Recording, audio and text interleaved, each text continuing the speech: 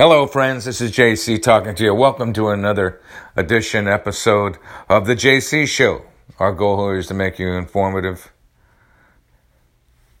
and enlightened. So today we're going to enlighten you with COVID, government, and the stock market. Okay, so as far as the government is concerned, we're in a democratic across the board, without interference. If there's a deciding vote, then Kamala Harris makes the deciding vote. But as far as the stimulus package is concerned, there won't be the 7.5 month interference like there was the last time. It's politically motivated, presidential year, I get it all. But it won't be that way this time. Just so you know. So let's get to the stock market. So there's two kinds of markets. There's a healthy market. There's an unhealthy market.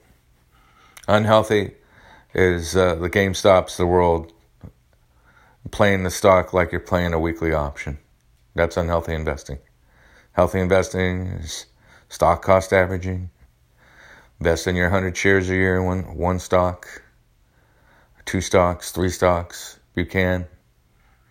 Maxing out your 401k, which is all tax friendly, up to $26,000. Maxing out your Roth IRA, up to $7,000. It's all tax free. Remember, tax free means tax money compounded, earned compounded, which is about 5 to 10% a year. Money compounded profitability. Okay, so there's two types of investing. There's healthy investing, where you're building on your future. You're cost averaging. You have something to show for it. And unhealthy, where we don't have investors anymore. We just got gamblers, right? So just know that there's two kinds of investing. There's healthy investing, there's unhealthy investing. Unhealthy investing will take you to the poorhouse. It's a one-way ticket to the poorhouse. Okay? So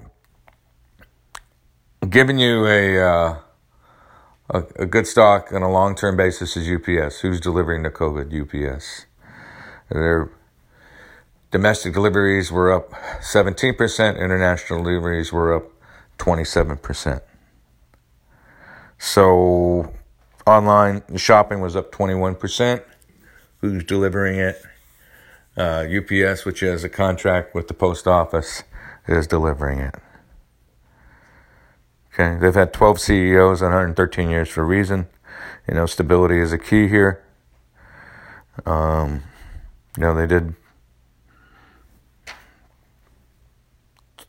25 billion in U.S. sales versus 23 billion estimate. They made $266 a share versus estimate $215. So this is a well-managed, well-run company. UPS is going to be here for a long time to come. Okay. So now we're going to go to COVID news. So as far as COVID is concerned, do I believe it was planned? Absolutely. The Chinese government sabotaged the election, sabotaged what Trump was doing. Love him or hate him, he did try to make a difference in this country. Did have the lowest job rate, down to 3.9% before the World Health Organization cried at pandemic, March 11th of last year, and almost 11 months later, here we are. But the good news is COVID rates are definitely going down. Definitely going down and down. So who's the biggest benefactor of COVID? Pfizer. Pfizer was the biggest benefactor of Viagra 24 years ago, and now they're doing it with COVID. They're looking at COVID sales of $15 billion. So whoever wins the COVID race is going to hit the home run. So Pfizer is the leader of the pack, and then probably Moderna, because it's all about first mover advantage, right? Whoever has the first mover advantage most often gets the biggest take. Look at Amazon. They go from a bookseller to where they are 25 years ago. So amazing progress. when the internet first started out, there's going to be 1 to 5 winners, and Amazon is the biggest winner of all. They're looking at 50% of all online sales coming from Amazon this year, from 42% last year. Okay. So for what it's worth to you, Piper Sandler, who's like a second-tier major, put a $1,200 price target on Tesla. Home sales were 5.62 million recorded last year. Average house is 355,000. But that includes, all the multi-million-dollar houses too. Median price was 355,000. But when interest rates are 2.73%, which is just dirt cheap. Okay, because the year before that they were 3.5%. Okay, rentals are down in California 30% because people are exiting the state. There's over 2 million people who have exited the state of California.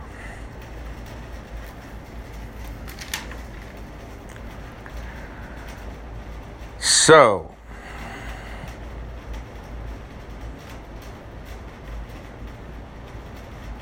why are the top 10 most actively traded stocks the most institutionally favorable?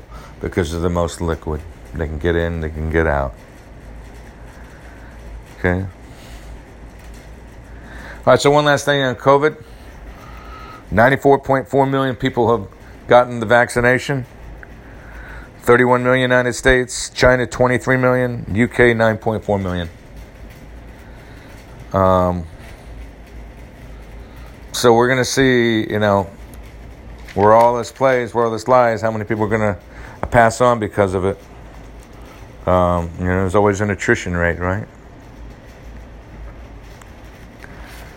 So having said that, watch Google today, watch Amazon after the close. Bonker earnings, 17.90 a share. Earnings for Google, 10.43 a share for Amazon. 119 billion revenue for Amazon, 44 billion revenue for Google. I guess that YouTube money is helped out at $5 billion a quarter. I guess that search engine, which is what Google is all about. But it'd be certainly nice to see a dividend.